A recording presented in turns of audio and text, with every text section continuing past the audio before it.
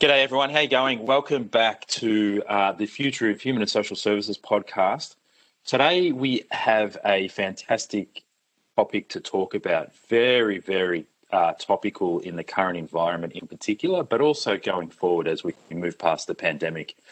I do have two very special guests with me today. I'd like to welcome Diana Haru to the podcast. I think listeners may have heard Diana before. Diana, welcome. You are a partner in our management consulting practice. You specialise in workforces and change management. How are you? Great, Martin. Thanks for having me here. Anytime, as always. And we also have Michael Capus back. Michael is a partner in our Edmonton office and specialises in human and social services across all areas of the country and all sectors. Michael, welcome back. Hi, Martin. Thanks for having me back. As always. Today we're going to talk about workforce and workforce within the confines of human and social services. And what's most interesting that I think we've picked up in the last 12 or so months since the pandemic has been ongoing has been the fact that people now fully appreciate the workforce within the social services sector. And I'm not saying they didn't before, but I think they value the workforce in a very different way now. And they see the value of the people that actually do some of these jobs. And these can be very hard, very complex jobs. And Gianna, I just want to start with you. You live and breathe this every day. You work with a lot of organisations across the social services sector, across the country. I was just wondering if you've seen any unique challenges that organisations have had to face with their workforce in the current environment. Absolutely, Martin. And I'll start by saying and agreeing with you, the value certainly has been shining over the last year on the human and social services workforce. This is a workforce that you and I and Michael know every day brings joy and purpose to the work that they do, regardless of the role. But here are three key challenges that I would share with you both today, with everyone. First, wellness. And I mean wellness in a very holistic perspective, a challenge of rest and recovery for the current workforce, for the exhaustion, both physical and mentally, personally and professionally, that the workforce has undergone, but also wellness in terms of renewal. It's both a challenge and an opportunity for the human and social service organizations to attract and retain new skills, to renew the workforce, to strengthen it in the years ahead. A second key challenge, I'm going to simply call it joy at work. This is about employee experience, but looking at employee experience from a much needed lens of inclusion, equity, diversity.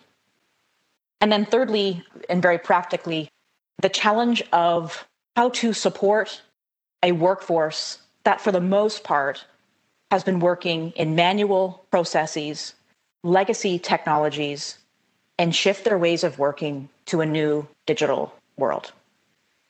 Those would be the three I would put into the conversation today. Yeah, that last one's most interesting too, because there is a discussion and a debate that's being had around shifting focus to more high-value activities and service provision as opposed to, getting caught doing paperwork on Excel spreadsheets, et cetera, et cetera. And Michael, you have worked in this sector for a long time. I'm not going to age you in any way, shape or form. But have you seen some challenges?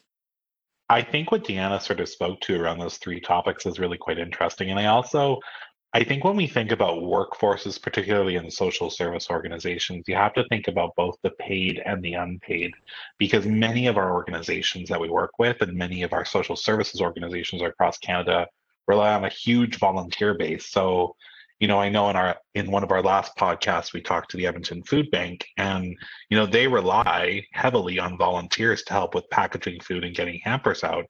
And when COVID hit suddenly, all of a sudden it's kind of like, oh, how are we going to manage volunteers? Are people going to feel comfortable still coming to help? What's that going to look like? And I think the volunteer management piece was huge. And in many instances, volunteer management is still, for many organizations, a manual process. And that can be challenging when it comes to scheduling and knowing how many shifts that you might not have capacity for or that you require capacity for. And I think that's a nuance that many social service organizations are facing. I think the well-being piece too that Deanna talked to, I saw a survey the other day that Charity Village had done about the human resource related impacts to social service organizations. And it talked about the fact that 10% of social service organizations have seen workforce reductions over the COVID period. And that's a huge number when you think about it. And it's not all areas, because different social service organizations in different sectors with different mandates will be affected differently by COVID in terms of their funders and, the needs of their clients and whatnot. But turnover in the workforce is a huge issue, not only for people who have had to be on the front lines, but may have lost their job as well as part of it. Because I think a lot of social service organizations had to make some really tough calls when funding sources started to dry up. They weren't able to do their large fundraising events, et cetera, to pay for their staffing. So it is an interesting one too, because talking to clients, they haven't stopped. 24/7 has been the MO for a fair period of time now, and this wellness and being burnt out is certainly being felt on the ground. The question I have, though, is, Deanna and Michael, if you're thinking about those challenges, what are some of the organisations doing with their workforces to address those? Martin, we'll start with wellness, then I'll talk about other aspects. From a wellness perspective, creativity and adapting your programs is the name of the game. Leaders in organizations are listening to what their people need and shifting their wellness programs to respond in a timely way, whether that be creative approaches to connecting and communicating. I'll tell you, Michael and Martin, even as simple as I heard recently, leaders sending thank you notes to staff, the old-fashioned way, in a lovely handwritten note. That sense of gratitude is a small yet powerful message. And other organizations are thinking creatively about how they can create space to provide time off, a wellness day, having days where there are no meetings, just trying to find supports for their teams and their workforce. Other different ways, though, to tackle these challenges, thinking about new roles and new teams. So here's something that I find really cool, and I've heard it's been resonating with many human and social service organizations, just busting through the silos. People are thriving to work differently. One organization recently just dropped the standard committees that they had within their organization and instead stood up with new membership, task forces, working groups in a more agile approach to work across silos. Another organization is thinking bigger and broader. In Ontario, there's an organization that recently created a health team, creating connections to pharmacists, creating connections to dentists. So they're finding ways to create space, new conversation, new jobs, new roles for teams. The last thing I'll say, and I'll bring it back to digital transformation, this isn't a long game.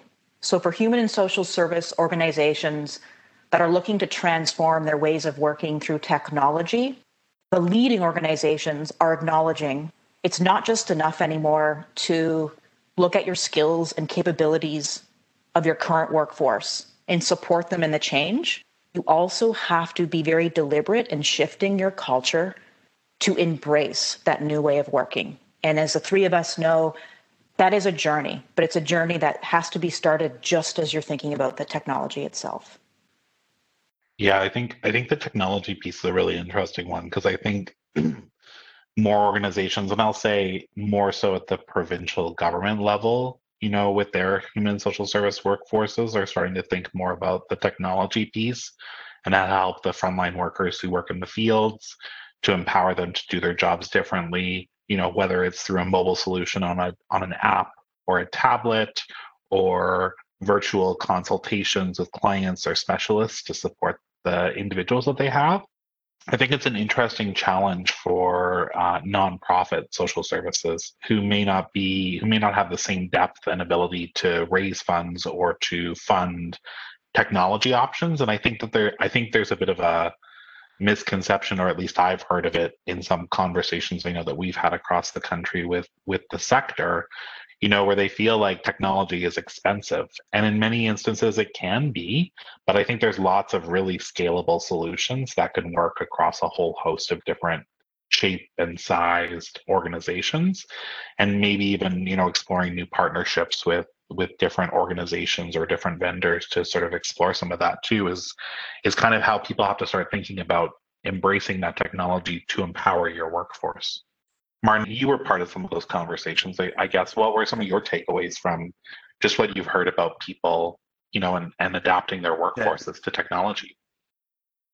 People can look at this two ways. And I know we at KPMG have been thinking about the fact that if you embrace the change, it actually leads to more opportunity, as opposed to fearing the change and, putting your head in the sand and hoping it washes over you and you can keep doing what you're doing. And I really, really do think that service providers are now at an inflection point where the change is here through external factors, around a pandemic, but also just the nature of the cycle.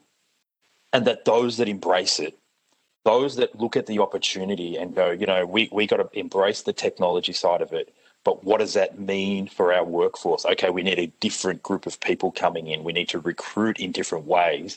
We need a different skill set. We'll thrive in this environment.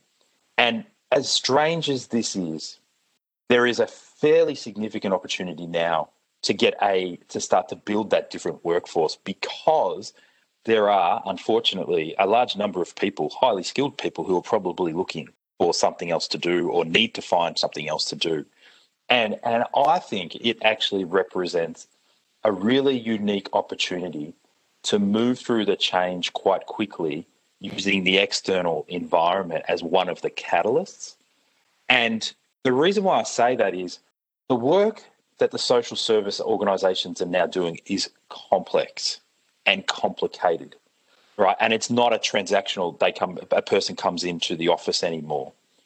Or to the front desk to receive one thing and then move off and it's all solved and hey presto.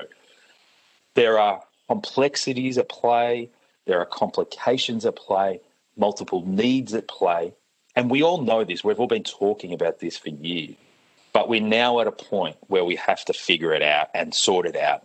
And I think coming up with a new way of thinking about your workforce, looking at different groups of people with different skills and different abilities and different backgrounds, and as you said, Deanna, inclusion and equity and diversity approaches as well, getting people you'd never even thought of into your organisation, can only but be a great opportunity and I think a really good thing. Absolutely. That's not easy. I mean, life is not easy at the best of times, right? That's just how it is. And I do think those that can pivot around this and embrace this and think through their workforce issues will thrive in this environment. They really, really will. It then, though, does lead to a question, and maybe this is the last question, around embracing these new ways of working.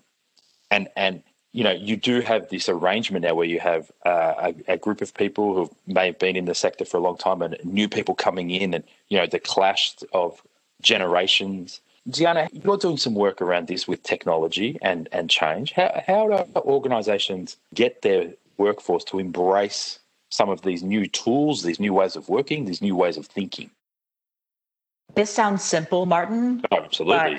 It's not. It's definitely not simple, but if there's a core principle and something I really encourage organizations to focus on, it's not about the technology. If it becomes about the technology, you've set yourself up for failure. Yeah, agreed.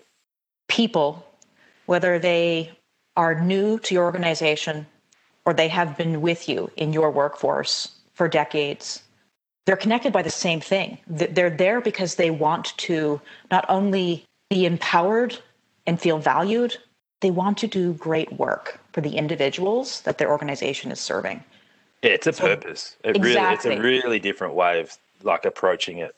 And the change is still going to be significant. There's no getting around that. But if you can really, in a sincere way, keep the change focused on the why the organization is there and why it's important to your people, and that keeps it focused on the clients, and that's what matters to people. That would be my best advice: is don't focus on the tech, really focus on why that technology is important. Focus on how it helps you to serve the people that you serve in a better way, right? How it helps you to connect people to the right services at the right time. How it helps you to deliver those things. I think you hit the nail on the head with that one, Deanna, because I would agree with you. It's really coming back to that purpose piece. Yeah, and the nuance that needs to be in place and thought through. I do like this purpose. As I said before, there's an opportunity now, and there are more and more people really rethinking what they want to do with themselves and doing a job or being involved in something that actually has meaning. You know, the last 14 months have been difficult for a lot of people, and, you know, they want to be able to do something with a bit of meaning. I do think that is critical as well. Look, Michael and Deanna, I really want to thank you for your time. It was short. It was very, very sweet. This isn't the only one. We will be doing more of these on various different topics over the coming weeks and months. We want the conversation to continue. We want people to give us feedback, contact us to have these discussions. We are having these discussions with organisations all the time, and, you know, some of the things coming through are really interesting and fascinating. So I just want to thank you two again. Thanks, Martin.